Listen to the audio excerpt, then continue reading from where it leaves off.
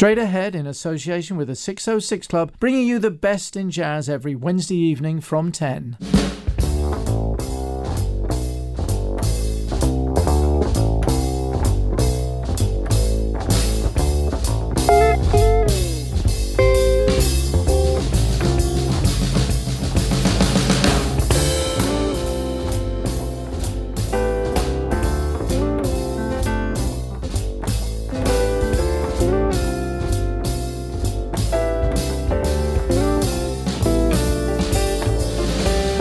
A lot of things in this old world, a lot of pain, a lot of suffering, girl. What I have needed was a gentle touch, the kind of healing we all want so much. I looked up, you were standing there, as if you knew of my heart's despair. Your kind of love is so fine and so sweet. Heaven sent you here to set me free. Hey girl, I'm falling in love again. Ooh girl, I'm falling in love again. Don't you know I'm falling in love again. Hey girl, I'm falling in love again. Said I'm falling in love again.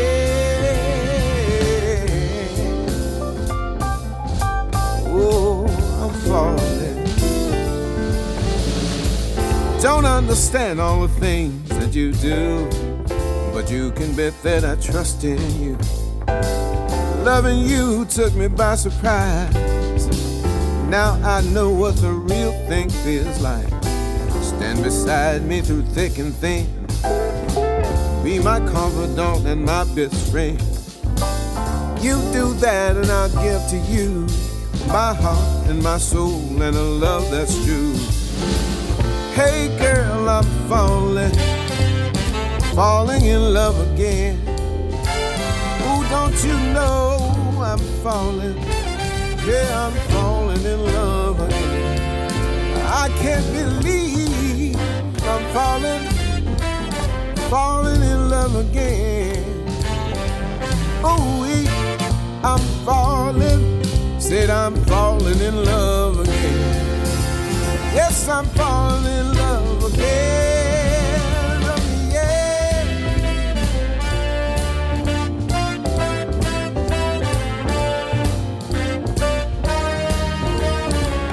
Yeah.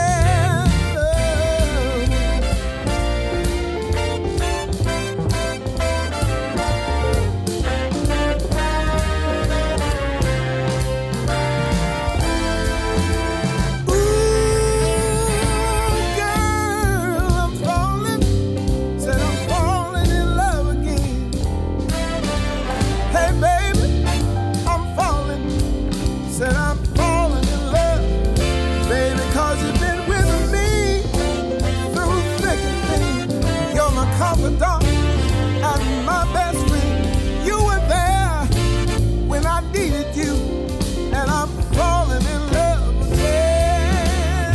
Don't you know, I'm falling all over again. Loving you is so easy to do, and I'm falling one more time. I'm so deep in love with you, and I'm falling all over again. Spring is sprung, and I'm done falling in love again. Yeah. And a very good Wednesday evening too. Many thanks indeed for joining me. 2 hours of jazz lay ahead of us now, brought to you as ever, along with the 606 Club of Chelsea. Thanks to Colin, and he's back here on Solar next Wednesday evening from 8. So getting us going this evening was Nicholas Beard, a track I haven't listened to in ages, but I was going through the collection this week and just knew that we had to open up the show with it. Nicholas Beard from his album Visions, Falling in Love. Carrying on right now with a guest that we had on the show about a year ago, Alison Neal, and the title track from her album, I Wished on the Moon.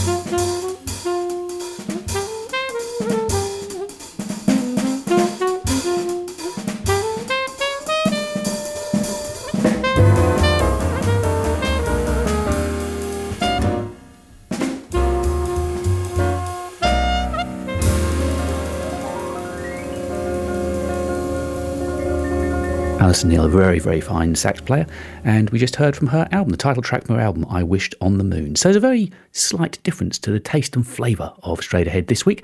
I thought normally, I know, we feature on the music from the Blue Note years, from the kind of mid-50s to mid-60s, but this week we are changing things around, and we are going to hear from contemporary musicians recording music right now, such as Kurt Elling, Jamie Cullum, Christian McBride and Candace Springs. But next this evening we've got something from Kamasi Washington and that album of his called The Epic, and his version of Cherokee.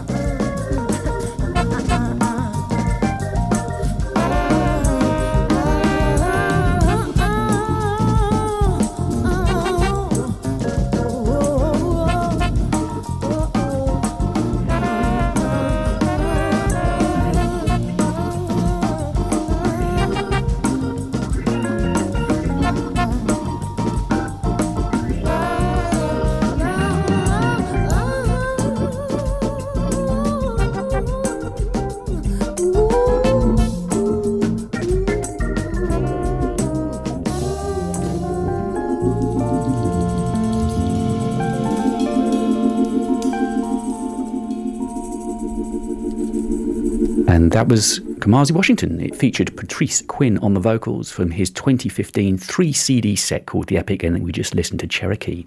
So although we're featuring more contemporary jazz on the show this week, we are still going to have our Buddies bit, and that's next on Straight Ahead, recorded live at the Shea Club in Hollywood in 1966, Basically Blue.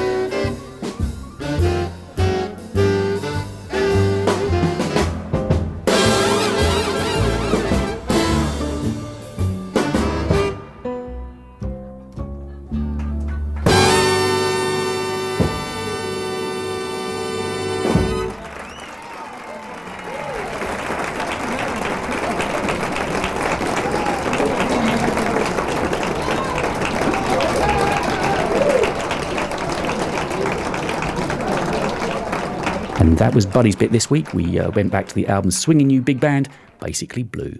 Just a few years earlier now, we're going to be listening to Freddie Roach. He's on the organ, and it's from his set called Good Move. We're going to be listening to When Melindy Sings.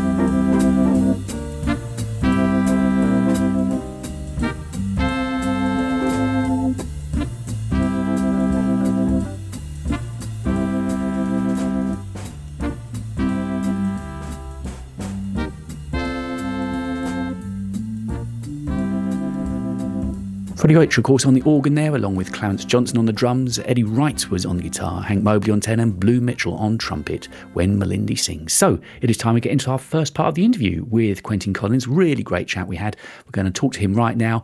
And at the start of the interview, you're going to hear one of his tracks called Road Warrior. Straight Ahead, every Wednesday from 10 p.m. with London's leading music venue, the 606 Club.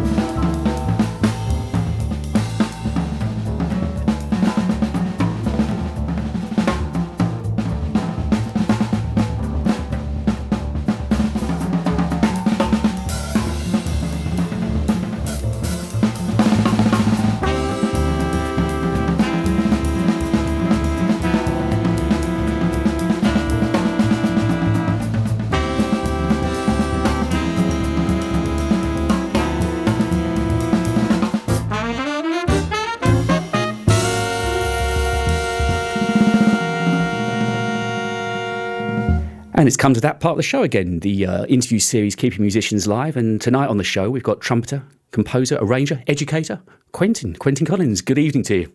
Good evening, David. Thank you. Thank you for finding the time to talk to us. So time, let's talk about time first of all. Is that something you've got an abundance of right now? Theoretically, yes. Although I'm finding as the lockdown kind of progresses that the days are definitely going faster. I don't know if you're finding the same thing. Yeah, there's you get yourself a new structure suddenly, don't you? And, yes. And you find, I thought I'd run out of things to do, but somehow they keep going on. So if we just start from the day of the lockdown, was your calendar and diary full at that point? It was full until pretty much Christmas. Wow. And I actually was having shows cancelled from the beginning of February. Oh, so promoters and clubs were beginning to get wind. Well, there was a tour to China that was cancelled in the beginning of February with the Carl Eastwood Band. And that was the first sign that it was... I kind of heard things on the grapevine a couple of weeks before that even, that this was a little different, but that was the first clear sign it was going to have a major effect on work. And it just snowballed from there, really. I mean, the stories I keep hearing is that the phone just suddenly began ringing day after day for musicians. It was like another promoter, another club just saying, no, off. So how did that affect you mentally at the beginning?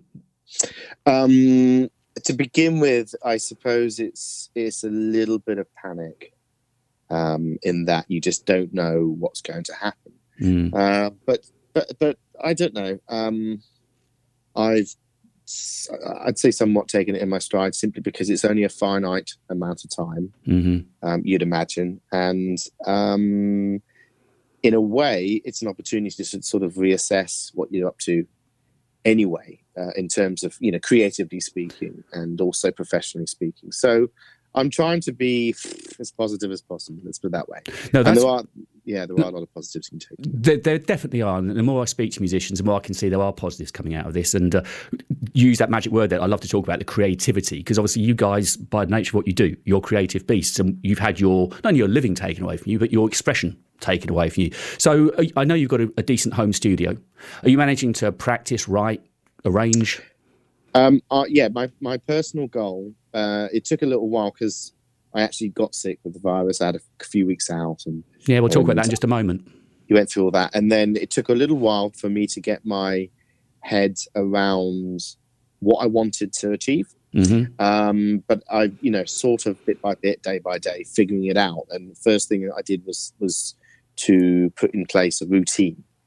So like a sort of disciplined structure so that I kind of knew vaguely what I was going to be doing at any one part of the day. And I've mostly focused on obviously staying active because that's crucial for your mental and physical health. But then I would say practice and writing are the two main activities I'm doing. And then a few sort of online collaborations, that kind of thing. And you mentioned that you had the virus. I think you're the first. In fact, you definitely are the first musicians that you've had on the series that have actually had it. So you are first. So tell us, what was that like? How badly did it affect you? Well, obviously bear in mind there was no testing. So you can't actually officially say you've had it. But with me, it was super clear cut.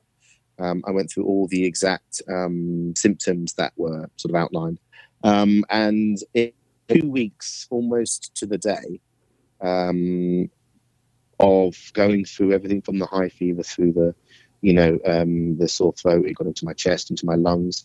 I was pretty much tied to my bed for about 6 days with high fever, and this dry cough, which wouldn't go away. So obviously playing was completely out. Both the piano, which is where I spend a lot of my day, and obviously the trumpet.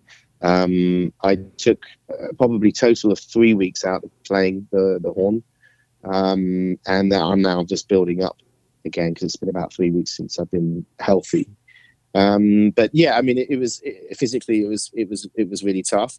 Mentally, it was okay. I kind of always knew it was going to end at some point, and I would get better. So, but physically, it takes its toll. It is a tough bug. The virus, sorry. I mean, it's definitely the worst thing I've ever had in terms of just illnesses. I've had other things happen and like sporting injuries and whatnot, but in terms of just a bug or a virus, it's definitely, and it's very different from the flu because of that dry cough and the fact that it sort of goes down into your chest and then into your lungs. And I'm pretty sure, I've been joking with my friends and family, but I'm pretty sure, being a trumpet player and having very strong lungs, because I also swim a lot, I think it really helps fight it off in a big way. Which would make logical sense, wouldn't it? Is there any legacy when you're playing now, when you're back on the horn? Do you feel your chest is tight at all, or are you feeling fittish again now? That's interesting. I've been taking super good care of myself. And so I am feeling okay. I'm feeling fine, actually. Feeling pretty strong. I don't think so, is what I would say. You could certainly hear it on my voice until maybe just a few days ago. The cough really deeply affected my voice for some time. It seems to be back to normal now. But yeah, I would say I'm probably back in good physical shape now. So I'm very thankful for that. Looking at your career, you've been playing for over 20 years now, haven't you, professionally? I guess 24 since I left school, but there was some college stuff in between, yeah. First and only job? No. So you weren't always a musician then? You didn't... No, I've always been a musician. I mean, even when I was at school, I was busy gigging around and stuff. But no, I mean, I obviously, like, you know, the early days, I took a few part-time jobs here and there for a number of years, really. But nothing of any consequence, not a career choice, no. The only career choice so far. And then your first album was released back in 2007, wasn't it? Quite a few years back now. Something like that. First solo album, at least, yeah. Yeah, that's some time ago. And what was the band around you then? Were you... Well, back then, I was very close friends, still am, good mates with Michael Janisch, the founder of Whirlwind Records. Met him pretty much very soon after he came to the country, and we formed a strong friendship and musical relationship. And he helped me very much getting that first record together. It was my compositions, and in a way, he really co-produced it with me. So it was Mike on bass, wonderful vibes player called Jim Hart, internationally renowned musician, fantastic, he's my generation, went to college pretty much the same time. And then a drummer from Scotland who's absolute phenomenon called Alan Koska, who works with all the sort of top names, Tommy Smith and the Scottish Jazz Orchestra, and many different artists up there. So yeah, it was. We were a lot younger in those days, and then I had Tony Kofi, who's been a long time mentor of mine. He was on the show a couple of weeks back. Lovely, fascinating story. Fabulous guy. Yeah, lovely chap to talk to. Really was. And do you enjoy the studio recording process? I do. I mean, with each record you make, you learn more and more about the preparation process, and how each one requires a different amount and type of preparation. You also learn a lot about, sound. And sound is obviously super important. It's the most important thing is to capture the sound you want of the instruments that you're using, and especially your own. So I do. I really enjoy it. Yeah, thoroughly enjoy it. And I suppose live performance would always take the biscuit. That's the what you prefer doing, I'm assuming. Yeah, I mean, in my career, I've been lucky to do a lot of studio work for other people, sort of session work, and also produced a bunch of records as well for a few different artists as well as my own. And it's just a different discipline, really. That's it's one part of the jigsaw of being a musician, and performing is obviously probably the biggest piece, and even that's multifaceted. But I would say the recording process is equally as important, if not more so, because it's making an album is what propels your career forward, and it's absolutely intrinsic and super important that you not only document where you are. It's very much a record at that moment in time, isn't it? It is. That's one side of it. But then the next side is that document of where you are allows you to push your career forward through recognition and exposure. And if you don't, what I've realized, it's something that I think most musicians realize when they start making records, is that without it, you kind of do become very stagnant in your career. You've got to keep moving forward. Yeah, and it's interesting how much importance you're placing on that. You more than most of the other musicians I've spoken to, actually. You obviously really do enjoy the whole recording process and what it's creating of that moment. It's a real catalogue of your personality at that time, isn't it? Yeah, and I really hope to. I really want to be more prolific with that. Honestly, I do, and I think that I'm just coming into a stage of my life where that's a distinct possibility. I've got 2 that I've done in the last year, have been released. 2 very different things, which we'll talk about in just a moment. Yeah, sure, and I'd like now. I'm feeling like this is a period I'd like to just keep focusing on that, and the touring and whatnot. That is equally as important to me. But they go hand in hand, and you tour an album, and it's got a cycle, and then you tour and you make another album, and then you tour it, and it's got a cycle like that. And of course, not only your own frontline gigs, you've also been on stage and played with Fred Wesley, Gregory Porter, Alicia Keys, and a big part of the Carl Eastwood band as well, aren't you? I mean, you mentioned earlier on you were due to be going to China with him. You've been with Carl now for what, about 13 years or something, is it? Almost 10 as the sort of the trumpet player. I had 2 or 3 years before that of deafing here and there, which was fab. And so a long time. Does he take the same band around the world now then? It's always the same band. He doesn't do pickups at all. It's the only territory where it changes is the States. And although, I mean, that's for various reasons. It's very prohibitive to tour anywhere in the world as jazz outfit, and I think it's probably mostly for those reasons. But he's got a great US band. Apart from that, we do every territory, which is great. So you spend quite a few weeks of the year generally on the road? Yes, a lot of the time. And the nature of that gig is that we do a lot of in and out. We'll do 2 or 3 hits in a row. We'll often do 1 hit, but and then maybe do like 5 or 6 days here. And then we might. When we went to Japan just before all this really kicked off, middle of February, and we were there for pretty much the best part of a week. Isn't it crazy? As recently as that, we can say in February we're in Japan. Seems like another world right now, doesn't it? I'll tell you what, it at the time there was the cruise ship. I forget the name. Oh, of course. That was off the coast of Yokohama, and we were actually staying in the bay, not that far, away from it. But it didn't seem like something so immediate then. Although it was definitely looming, and everyone thought we were mad going to Japan. Musicians mad. So you were mentioning that you released a couple of albums last year. We've been playing tracks during the course of the show this evening from the Road Warrior album. That, I understand, was very much the ethos behind what we're talking about, being on the road, a travelling band kind of thing. Is that right? Yeah, it's I guess over the past 10, 15 years, I've spent a lot of time with different bands touring. And in a way, it's kind of a salute. It's a nod to all those guys who are basically musicians who are not only touring around constantly trying to make a living, but also holding down, your regular life back home and balancing the two, because it sounds like an awfully glamorous existence, but the reality is that it's just super hard to create any sort of normality when you're at home, unless you're very lucky and certain circumstances occur. So really it's a kind of salute, an homage to all my comrades, my compatriots, my colleagues, my friends, and musicians that I admire around the world who are doing that.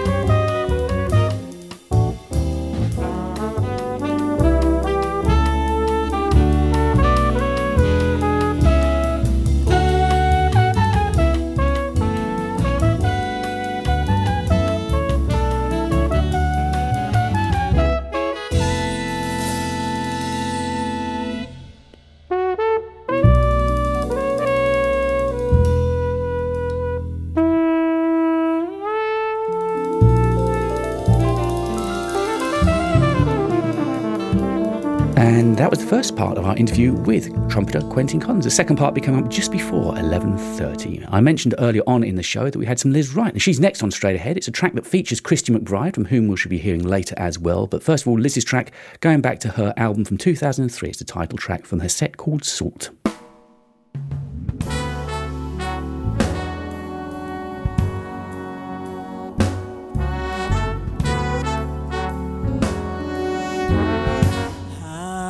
Can you lose your song when you have sung it for so long?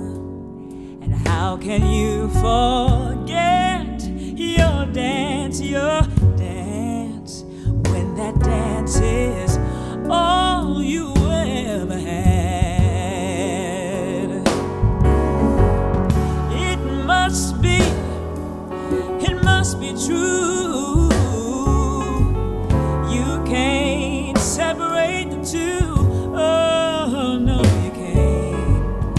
It's impossible to do, just like the salt in the stew.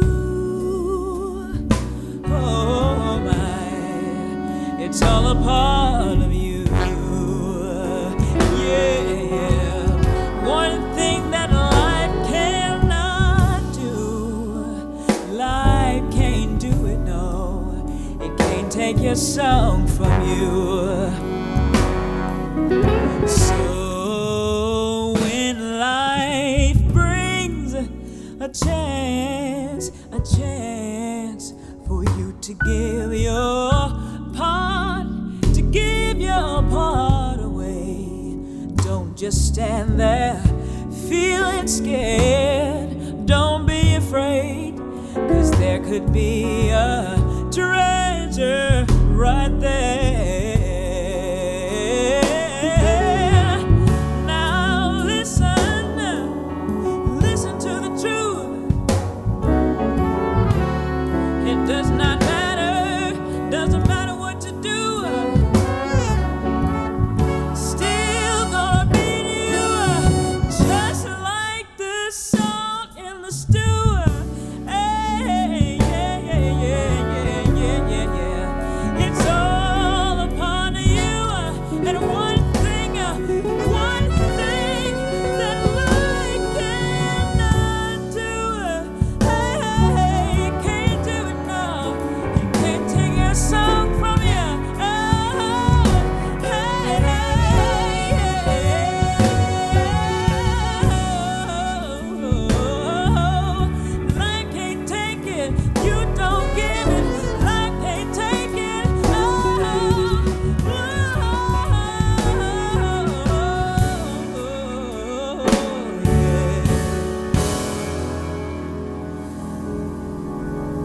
Can't take your song from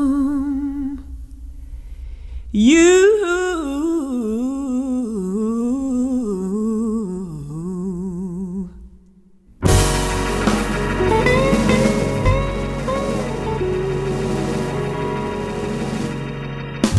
That was Liz Wright and Salt. And as we're coming up to the halfway point on the show this evening, we're going to keep it contemporary. I mentioned we were going to be playing some Candice Springs, and she's next on Straight Ahead. Listen online, on DAB and on smart speakers. Straight Ahead, with London's leading music venue, the 606 Club.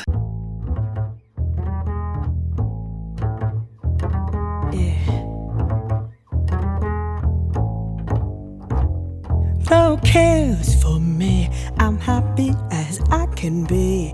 I've learned to love and to live, devil may care. No cares and woes, whatever comes later goes. That's how I'll take and I'll give, devil may care. When the day is through, I'll suffer no regret. I know that he who frets loses the night. For only a fool thinks he can hold back the dawn. He who is wise never tries to revise what's past and gone. Live love today, love count tomorrow and May. Don't even stop for a sigh, it doesn't help if you cry. That's how I'll live and I'll die, devil may care, Devil, devil, devil may care. Devil, devil, devil may care.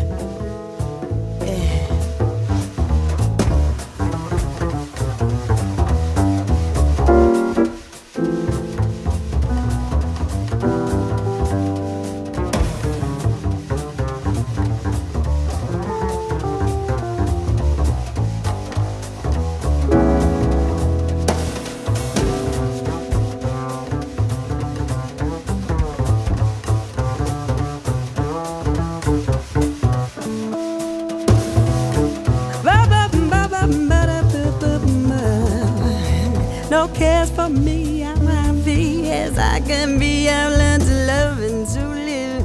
Devil may care. No cares and woes. Whatever comes later goes. That's how I take and I'll give. Devil may care. When the day is through, I suffer no regrets. I know that he who frets loses the night. For only a fool thinks he can hold back the dawn. He who is wise never tries to revise what's past and gone.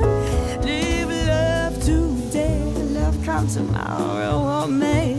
Don't even stop for a sigh. It doesn't help if you cry. That's how I live and I die. Devil may care. Devil, devil, devil may care. Devil, devil, devil may care. Devil may care. Devil may care. Devil may care.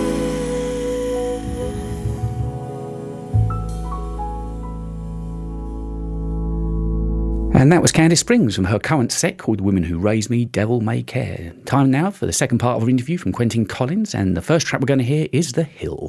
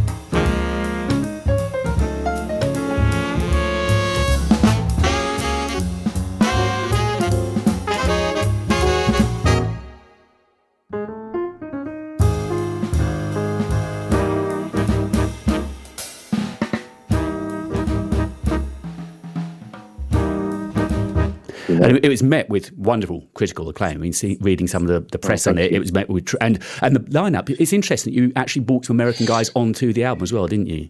I did 3. I mean, it was, which not many of the British guys do. Funny enough, it's you know, if you look at most of the British sets that have been released over the last couple of years, they're sticking with the London guys that we all know the names of. But bringing the American guys on, was that obviously a cognitive decision of yours?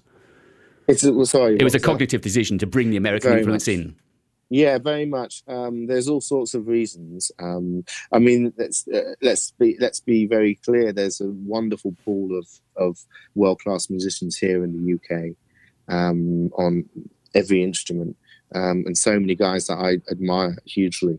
But for this album, I did want to make a sort of a straight ahead album with a slightly contemporary feel. But you know, I don't see music like that. I just see music as how it comes out of me. And I was brought up listening very much to American jazz, and really the full history of the music. And all my idols have been very much from the American history, and are we talking sort of the Lee Morgans, Blue Mitchells?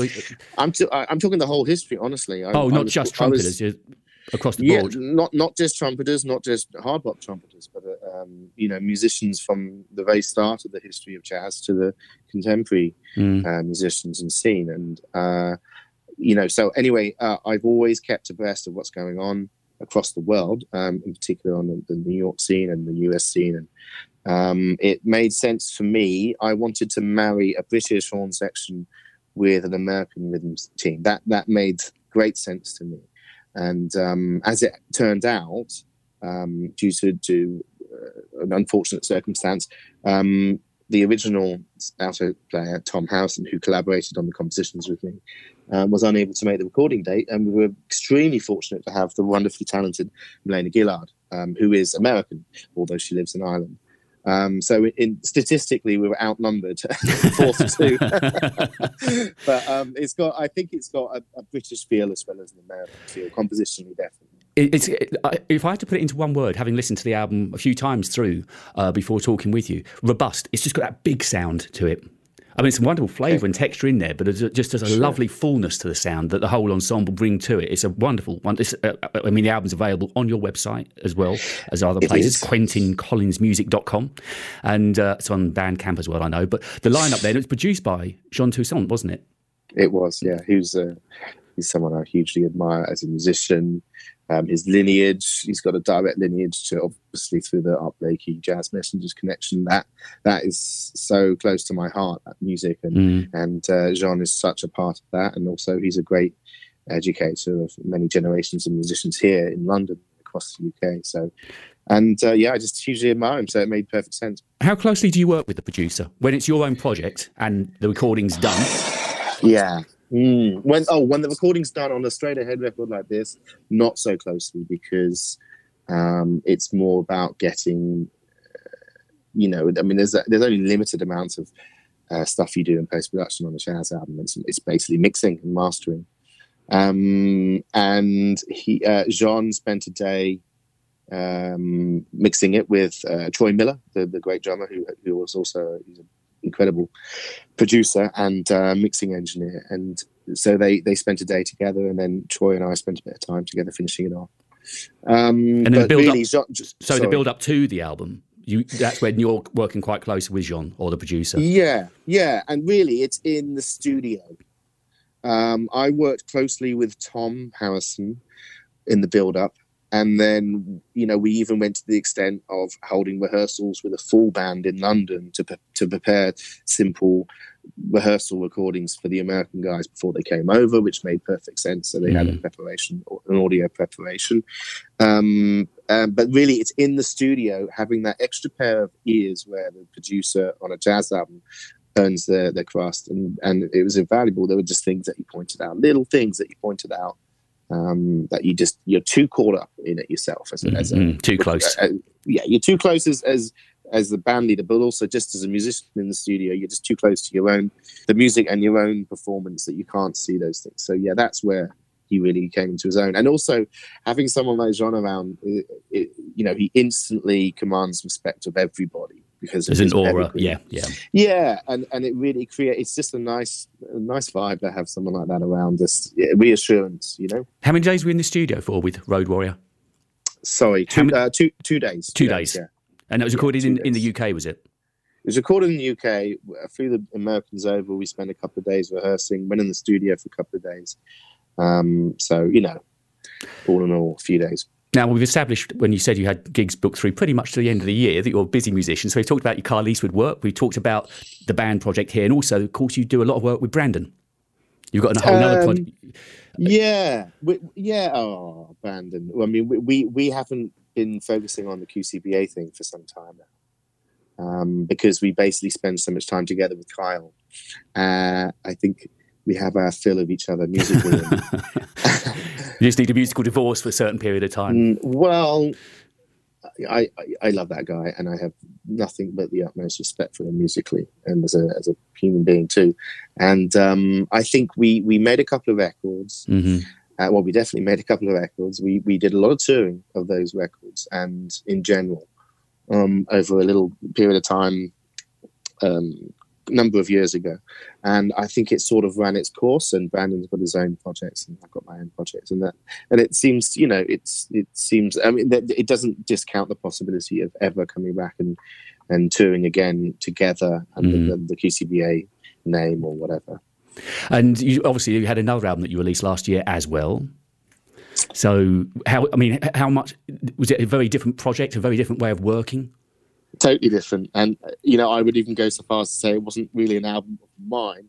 It was more of a commission by a record label based in London who do these direct-to-disc recordings, which means that you're in the studio and it's literally going straight on the wax, in layman's terms. And so therefore you have to record a whole side in one go. Straight with no, I mean, even you know, the gap between the takes is the gap on the actual record. Oh, so literally 3-4 seconds, 5 seconds, that's it, and then you're off again.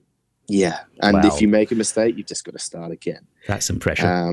Yeah, it was some pressure. So I was asked to put it together, and I accepted graciously because it was a great opportunity to work with some great people. So I pulled together a sort of an all-star, if you like, quartet with Gary Husband on drums, who's truly one of my musical idols, especially in this country. But you know, he's just one of the most incredible musicians walking the planet. Jason Rebello on piano, who's we all know about Jason. He's one of the best pianists this country's ever produced, and incredible Joe Sanders, who was on my Road Warrior album on bass. And then we added fairly last minute, good friend of mine, Miles Bald, who's a wonderful percussionist, and we basically went in having never met as a group.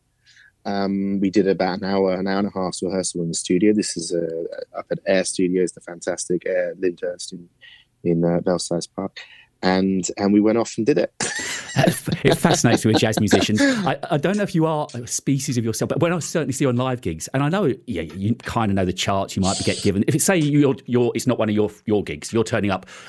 The way you just suddenly on stage pull it together, it still fascinates me. Every gig is so different, so live, so vibrant, and jazz gigs almost ruined any other kind of music for me because the musicianship that you can see being created in front of you, it's just amazing. It's amazing. As a non-musician watching it, and that's what I'm missing of not being able to go to the gigs. Oh, yeah, I know. Me too. I'm actually missing seeing live music as much as performing, I must admit. But yeah, that is intrinsic to the jazz musician's skill is the sort of being able to put it together on the spot. And it was definitely a conscious part of my decision in preparing for the day in the life, as it's called, because I just wanted to. I fully trusted the incredible musicianship around me, and I wanted to see how it would sound if we just went in and did a direct-to-disc recording, having never played together. And yeah, it's cool. It turned out great. You know. Yeah. So you mentioned at the beginning of the interview about doing some online work. Are you doing online tutorials or online education or online gigs, which I know a lot of musicians are doing now? You know what? I'm kind of veering a little away from that for now. We'll see how long lockdown goes, and I guess I'll have to probably dip my toe at some point. But mostly just focusing on like collaborating with other musicians and producers, and that's what I'm going to focus on. Whether it's actually actively online, social media videos. Oh, so you could be writing something together collaboratively with something. Yeah, that kind of thing. So, I mean, really, stuff that I would be doing normally. I'm sure as my technological skills, limited technological skills, broaden over the coming weeks and months, I'm sure that I'll be trying all sorts of different things out. I'm not ruling anything out at all. I'm just, I've decided for now to focus on just practicing, and also developing my technology. And presumably when you're busy working, you don't get much time to go back to the basics of practice. So what's that like? Well, I started life as a pianist, and until the age, sort of very late teens, I was absolutely dead set I was going to be a piano-playing trumpet player as opposed to a trumpet-playing pianist. And I've actually spent the last month or so very much on the piano, other than when I was sick. And it's really nice to feel all these, things coming back, the muscle memory and the repertoire. I've been working hugely on repertoire as well as writing my own stuff, of course, which is vital. I would say that is, it's one of the main positives I can take from this. Yeah, and I was just going to say, that's the sort of good that is coming out of this. That you've now had that creative time just to go back to something that was so big in your life, obviously, as a youngster coming into the music world. And now to have the time forced upon us that you're using to get back to the roots and just enjoy it again. Yeah, exactly. I think it is important. And everybody, what's really important is that you're not too hard on yourself in terms of, I've got to do this, I've got to do that, I've got to do this. I think I've had a very busy couple of years, especially the last couple of years, making music, producing music. So I'm trying to be kind to myself at this stage, saying, okay, well, maybe it's time just to go into myself a little bit and focus on just the playing bit. And then hopefully I can still be eating baked beans in 2 months' time. It's interesting. You mentioned there about repertoire. Of course, I've learned through the course of immersing myself in musicians so much over the last few years how desperately important repertoire really is to you guys. Yeah. It's seriously important, isn't it? Yeah. I've always banged the drum of repertoire. And because I really feel... this is my very simple take on it. I feel like each piece that you work on broadens your palette of knowledge, and you bring elements into your improvising on all tunes. So if you think of it as a canvas, and you've got a palette with certain colours, and each tune, I've been learning a lot of monk tunes last couple of weeks, and each tune that I focus on, I might really work on a particular voicing or a set of voicings that might come up in another tune and it sounds appropriate, and so that's another colour in my palette, and it broadens and broadens the more repertoire you work on. So I've always been a real taskmaster, ask any of my students, a real taskmaster about, learn repertoire and tunes and all that kind of nonsense. No, it's really come through to me. My daughter's a sax player, and so that's how I kind of got to understand about repertoire being kind of important. Awesome. Yeah. So it really is. So look, we've taken a lot of your evening up, but I really appreciate speaking with you. And the one thing that's coming through tonight is enthusiasm. You've just got so much spark about you. You're obviously getting through this really well.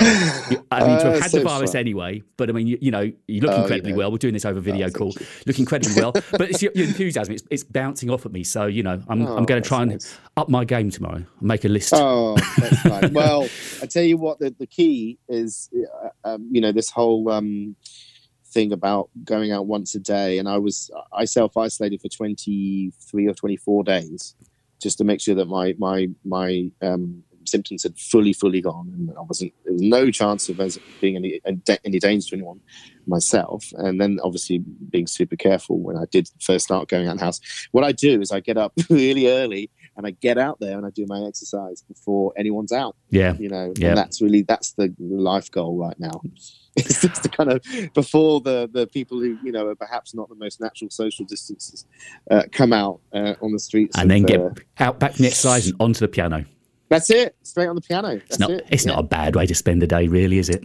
I'm enjoying it so far. As long as I can survive and I've neat, I'm happy. Yep, no, pretty much the philosophy I'm taking. So don't forget, visit his website, QuentinCollinsMusic.com. You can buy all the albums there.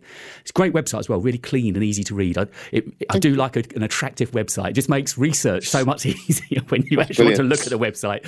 So pop over to Quentin's website, have a look at there, pick up the album, support these guys during their lockdown. They need our help right now. So Quentin, I can't wait for you to be back on stage and hear you live once again. Likewise. Thanks, David. Many thanks, Dave. Thank you for your time, Quentin. Okay. Cheers. Thank you.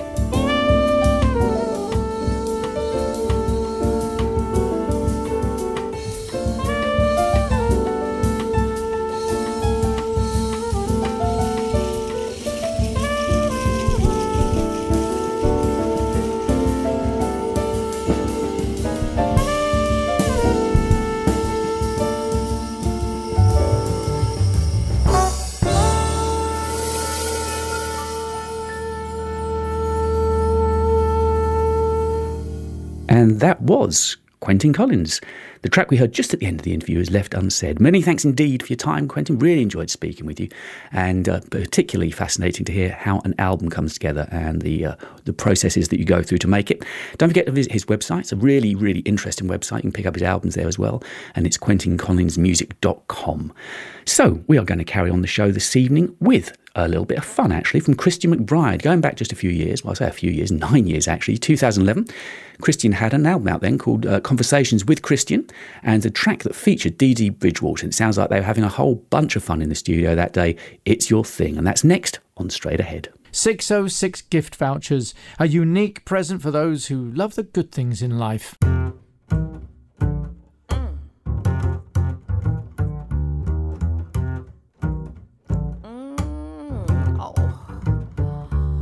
Slap it one more time, baby. Get down. Ow! I felt that one. Hit me. Oh, Lord, it's your thing. Do what you wanna do. I can't tell you who to sock it to, 'cause it's your thing. Do what you wanna do now. I can't tell you who to sock it to. If you want me to love you, or maybe I will. I need you, baby, but it ain't no big deal. You need your love now, just as bad as I do. Makes me no difference, baby, who you give your thing to. Oh, 'cause it's your thing. It's your thing. Do what you wanna do. Oh, I can't tell you who to sock it to, 'cause it's your thing. It's your thing. Do what you wanna do. Oh, I can't tell you who to sock it to. Come on now, baby.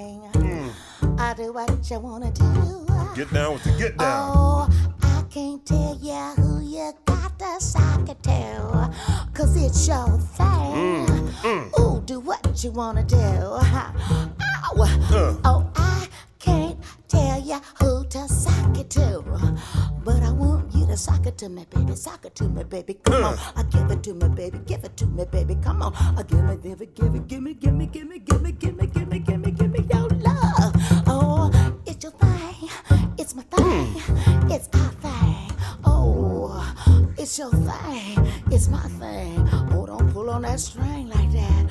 Oh, it's your thing. Oh, pull it one. Oh, I like it. It's your thing.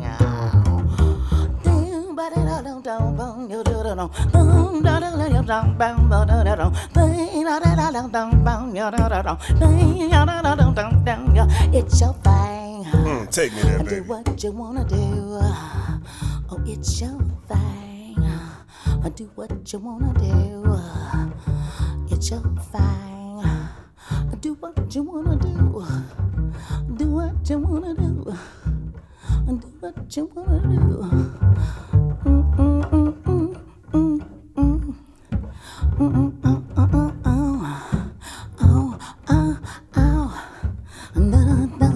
They just sounded like they're having so much fun in the studio. I'd forgotten how good that track was. Christian McBride there, along with Dee Dee Bridgewater, and It's Your Thing. So Gregory Porter was due to be coming over to the UK this year, but that's been postponed for the time being. But there is still an album coming out called All Rise, and a few lead singles they've released from it, and one of those we're going to play next on the show this evening, and it's Phoenix.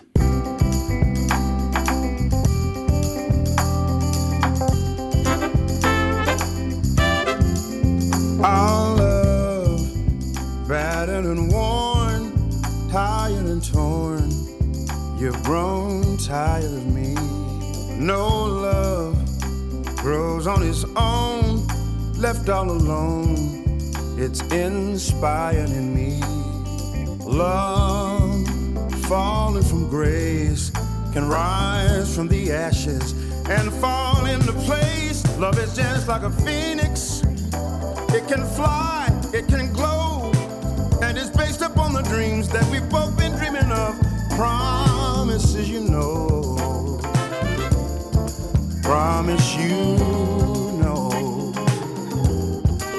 Love is just like a phoenix. Let it sky, let it grow. This is just a thing that, oh, I've been dreaming of. The promises, you know. Promise, you know. In love, we've come so far. Look to the stars. Hold on to me. Take my wings. Hold on tight. Cling to my love. Hold on to me. Falling from grace and rise from the ashes and fall into place. Love is just like a phoenix. It can fly, it can glow, and it's based upon the dreams that we've both been dreaming of. Oh, the promise, you know. Promise, you know. Love is just like a phoenix. Let it sky, let it grow. This is just a sort of thing that we've both been hoping for. The promises, you know. Promise, you know. So let's rise, rise, rise, rise, rise, rise, rise, rise.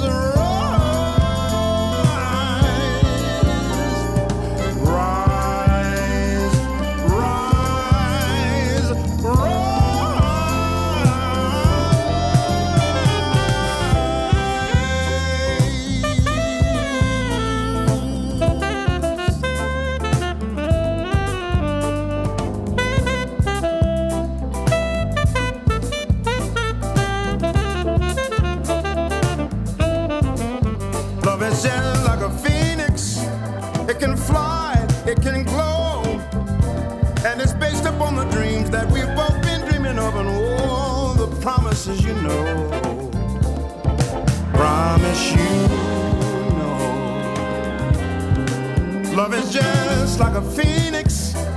Let it sky, let it grow. This is just what we've both been dreaming of. All the promises, you know.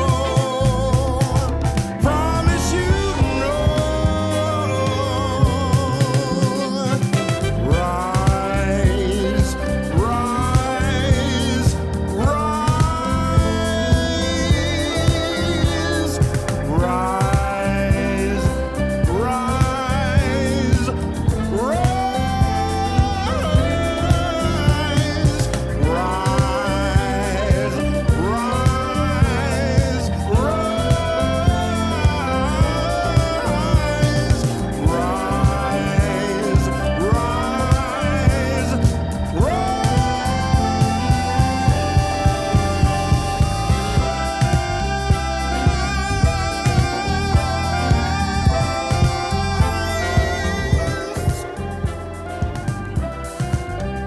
Gregory Porter and Phoenix.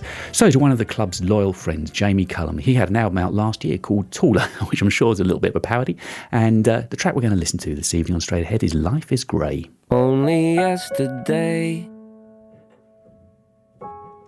I told myself that life is grey. Didn't make me sad, made me feel human. Only yesterday I told myself that love is green, greener than the trees growing in my bedroom.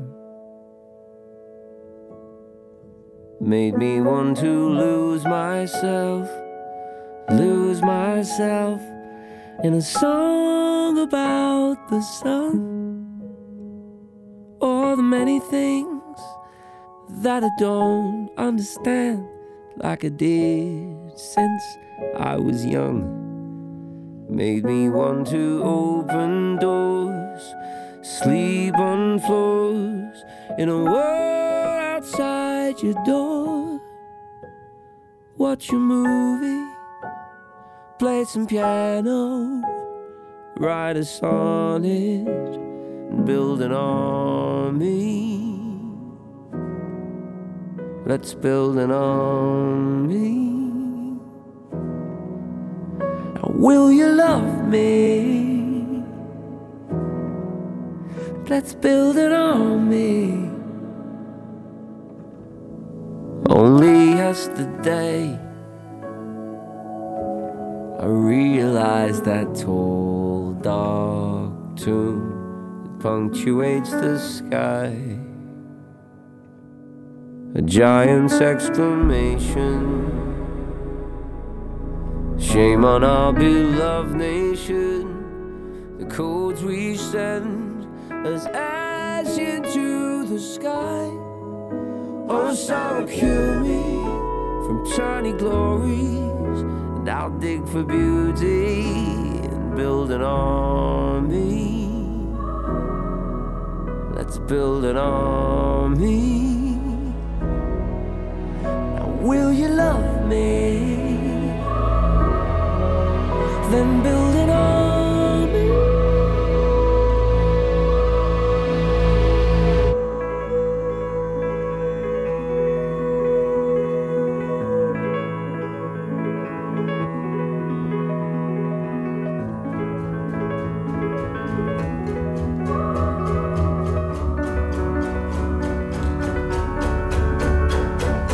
Truth is, life is grey. The truth is,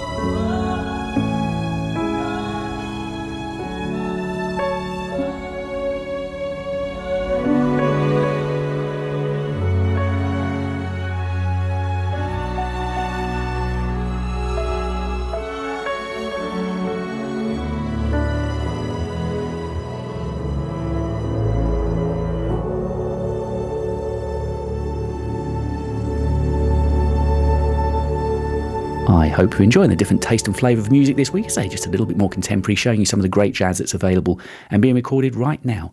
Just like this from Robert Glasper and Of Dreams to Come, which features Vincent Arch on the bass and Damon Reed on the drums.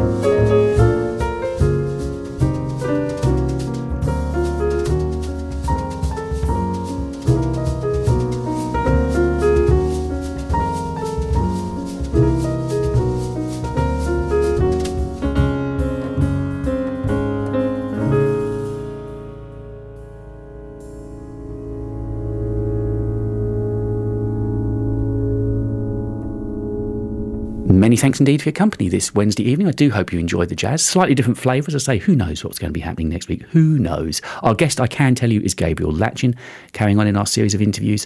And we'll be back here at the same time, 10 o'clock next Wednesday evening. And we're going to finish the show with Kurt Elling, a beautiful, beautiful track called Washing the Water. Enjoy the rest of your week, and I'll catch you here next week at 10 o'clock for more Straight Ahead. River, river, carry me on. Living river, carry me on. River, river, carry me on to the place where I come from.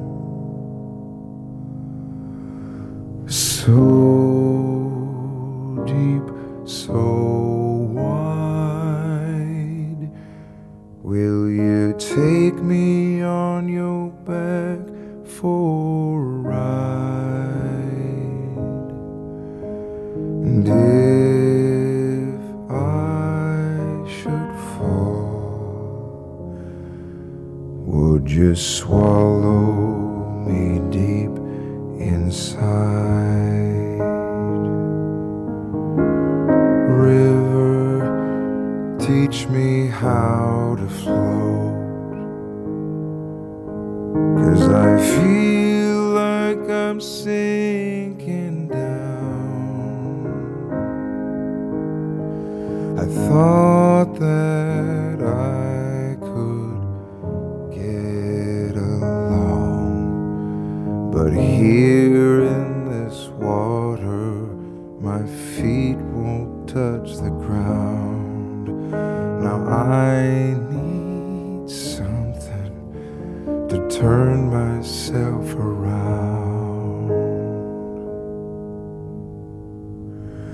Going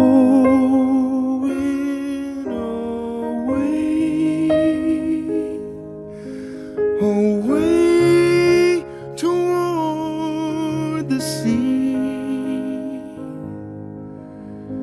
River deep, could you lift up and carry me?